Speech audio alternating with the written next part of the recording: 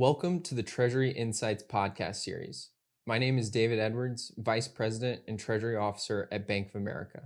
With me today are Angela Brown, Assistant Treasurer, Continental Tires, and Joan Gelpi, Head of GTS Data and AI Solutions at Bank of America. Welcome, Angela and Joan. Hi, thank you so much for having me. I'm happy to be a part of this podcast series. Glad to be here. Organizations often apply data-driven approaches from predictive systems to AI-driven automation throughout their organization as they identify opportunities to create efficiencies. Today, we'll examine the role of data analytics, how it is rapidly driving change in Treasury, and how solution-driven data applications can help you optimize your business operations. Angela, Joan, thanks so much for joining me today. Let's dive into this idea of data as a service. Angela, can you start by talking about why data is becoming an increased area of focus within Treasury? What is the perceived value? So, for me, I think some perceived value is that it's key to our day to day operations, especially for cash management. There's lots of areas that, for me, if you have accurate data, you can achieve more efficiency and just kind of doing better payments and receiving payments. And if you have that data that's accurate, then you can start to utilize more of the AI and automate more processes. I think that's a great point that proper data management really plays a key role in making proper decisions. On that point, how can better data management, including how data insights are presented to you, power better Treasury management?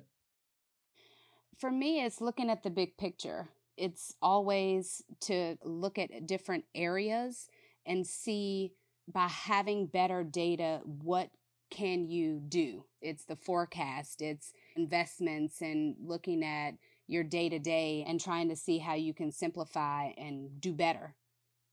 If I may add to that, with more data, there is the possibility to identify patterns and learn from the past. You can see what is, for example, a usual payment behavior that can allow you in the future to detect an abnormal behavior that might help you identify an error or potential fraud. So it's this whole new wall of possibilities in terms of identifying patterns and really getting smarter about your business. Agreed. Thank you for that. Joan, I think that's a great point of thinking about how to make better decisions for our clients and advising them well. From your perspective, how would you advise clients to go about evaluating data and determining what is most relevant to them and what benefits they can expect from leveraging that data? There is a big opportunity, and that's what we advise clients, to analyze all the transaction data. Clients sit on a history of years and years of payment transactions, history of what balance levels they had, ability to see the global payment flows that they have. Clients want to have more tools that they had in the past. In the past, Excel was the limit. You were limited to 1 million rows of data. But now you can analyze a lot more data with the new tools.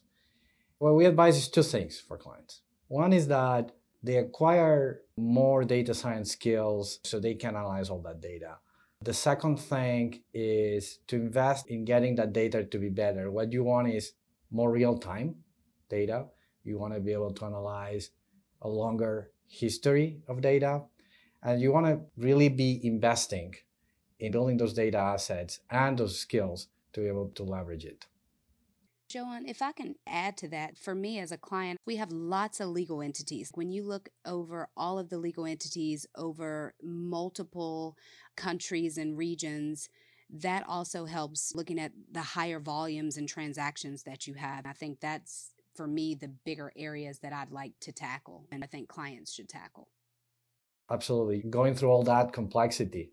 And with these newer tools, you can really tackle that like never before. So absolutely agree. That's a great point. It's very key for banks where a lot of this information flows through to be a partner with our clients around the presentation and interpretation of data. Joan, I will follow that up with, from your perspective, what role do you see banks having in supporting data as a service? And through the different products and solutions that we provide, how do you feel that Bank of America provides a strategic advantage to clients? The main challenge our clients face is that data and artificial intelligence, it requires a significant investment to run. Good technology, specific type of talent, and you need to put time and effort into it. For all our clients, Treasury is not their main business. It is a function that supports the main business. But a lot of the investment they make in data and AI will typically go to the main business, and some might go to finance, some might go to Treasury, but many times not enough. That's what we focus on, Treasury and transaction services.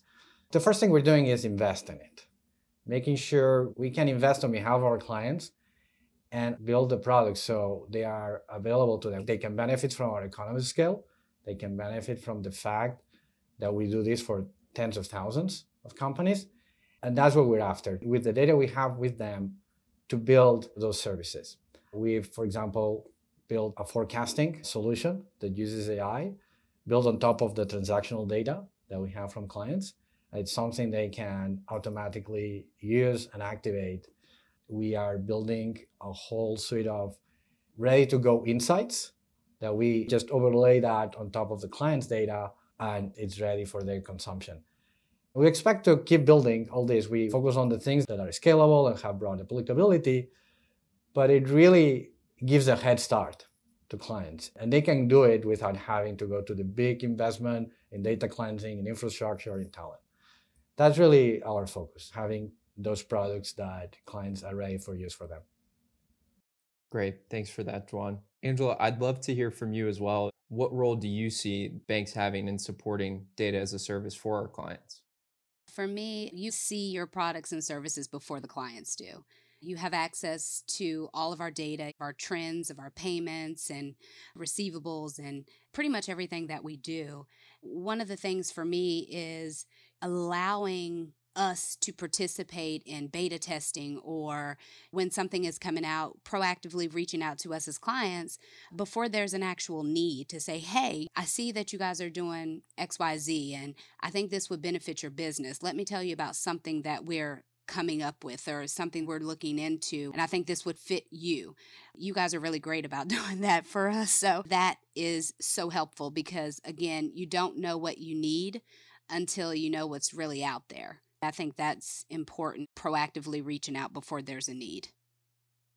It's a great point that Angela is making. Co-development with our clients of the solutions, it's a key aspect also of what we do. We develop with groups of our clients, we develop the solutions. And exactly the way she said, trying to bring some ideas, but then also getting the real-time feedback on what are the pain points, what works, what would be most usable.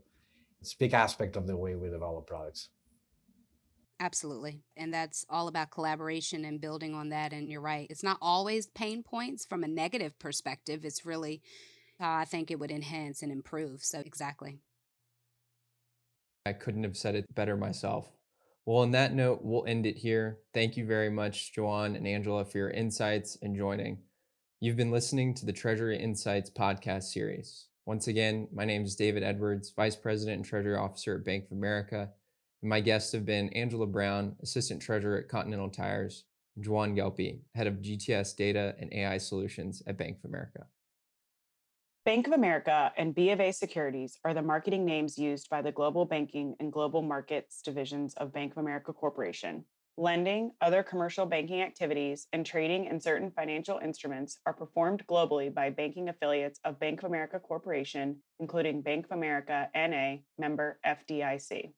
Trading in securities and financial instruments and strategic advisory and other investment banking activities are performed globally by investment banking affiliates of Bank of America Corporation, investment banking affiliates, including, in the United States, B of A Securities, Incorporated, and Merrill Lynch Professional Clearing Corp., both of which are registered broker-dealers and members of SIPC, and, in other jurisdictions, by locally registered entities. B of A Securities, Incorporated, and Merrill Lynch Professional Clearing Corp. Are registered as futures commission merchants with the CFTC and are members of the NFA. Investment products offered by investment banking affiliates are not FDIC insured, may lose value, and are not bank guaranteed.